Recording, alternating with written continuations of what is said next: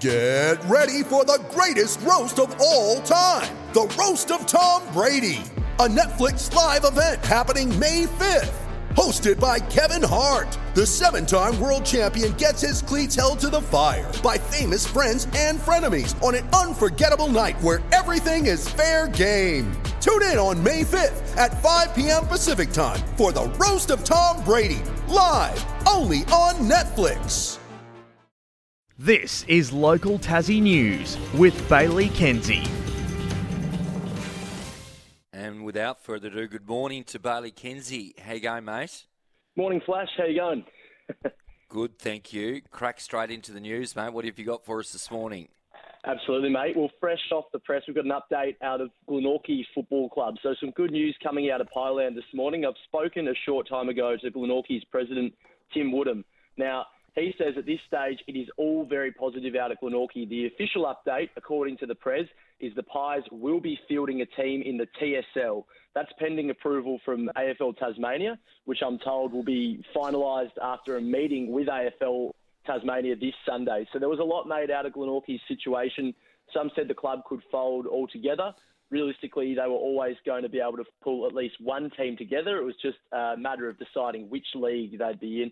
But the latest line that I can give you from the club this morning is Glenorchy, they'll be fielding a side in the TSL pending approval from AFL Tas.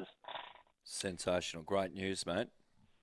Fantastic news indeed, Flash. We've got a bit of Premier Cricket news to follow up on as well. So we're set for a bit of an interesting finish to the Premier competition.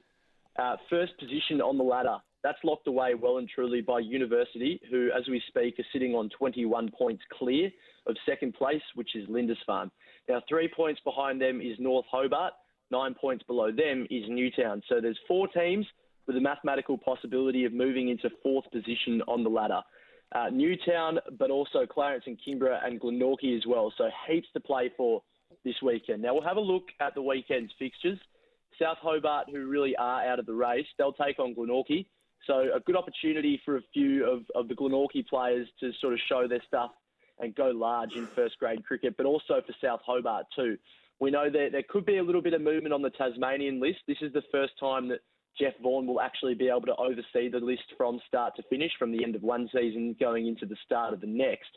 So from that point of view, every game counts for players. There's a few guys in the Sharks lineup, namely Gabe Bell and Tom Andrews, who are on the list, but even someone like Eamon Vines, who featured in a Shield game for Tasmania last season. So stacks to play for there. And then on the flip side, Glenorchy, they've named a strong 11, so they're still a mathematical possibility of jumping into fourth position. A few results would really need to go their way. Josh Harthill, as always, he's been in good form. He's played just about every second 11 game for Tasmania, barring maybe one or two. He got 118 just a week or so ago. So heaps to play for personally for him and Glenorchy as well. Him and plenty of others will be wanting to put their name front and centre of the Tassie selectors' minds, because there's one final second 11 game against Victoria at Lindisfarne Oval. That begins on the 6th of March, so just after this round. So a tight contest there with a lot to play for, Flash. Kingborough, they'll take on the Greater Northern Raiders. The Knights are also a mathematical possibility of coming into fourth position. They'll be looking for an outright win over Greater Northern this weekend if they are to do so. They'll be playing at home at the Twins. So you'd have to wonder whether someone like Bo Webster might come back and play for them this Saturday, considering the way Tassie are going. He's essentially got a day off from the Shield today. He'll be back on deck for the one-dayer on Sunday. But could Cricket Tasmania let someone like Bo Webster come back and let him try and, bolster Kingborough into a finals position? We'll wait and see there. Newtown, they take on North Hobart. So the D's, they're obviously fresh off a flag last week, Flash. That was a fairy tale game for a few players, namely Alex Pycroft, who essentially pulled the game back off his own bat, taking 4 wickets, and 2 of which I believe were in his last over. Also, Rob McMillan there, another stalwart of the club, a decade-long drought that they broke last week in the Cooker Cup. So some great reward for some serious toil for them in that format, but they're back into the red ball stuff, and they're without Tom Rogers this weekend, so a bit of a blow for them there. Jack White is someone who's one of the leading run scorers in the competition, 628 with a best of 90 to his name. So he'll hold the key for them. On the flip side, Mitch Owen's the player to watch, as always, for the Townies.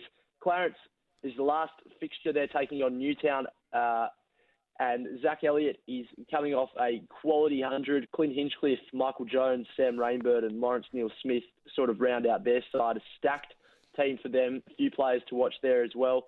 They're the team for mine, which is in the most interesting position. They've got a huge couple of games ahead of them starting tomorrow, and they'll need a win and a big win at that. Sorry, they're taking on Lindisfarne, I should say. Clarence taking on Lindisfarne.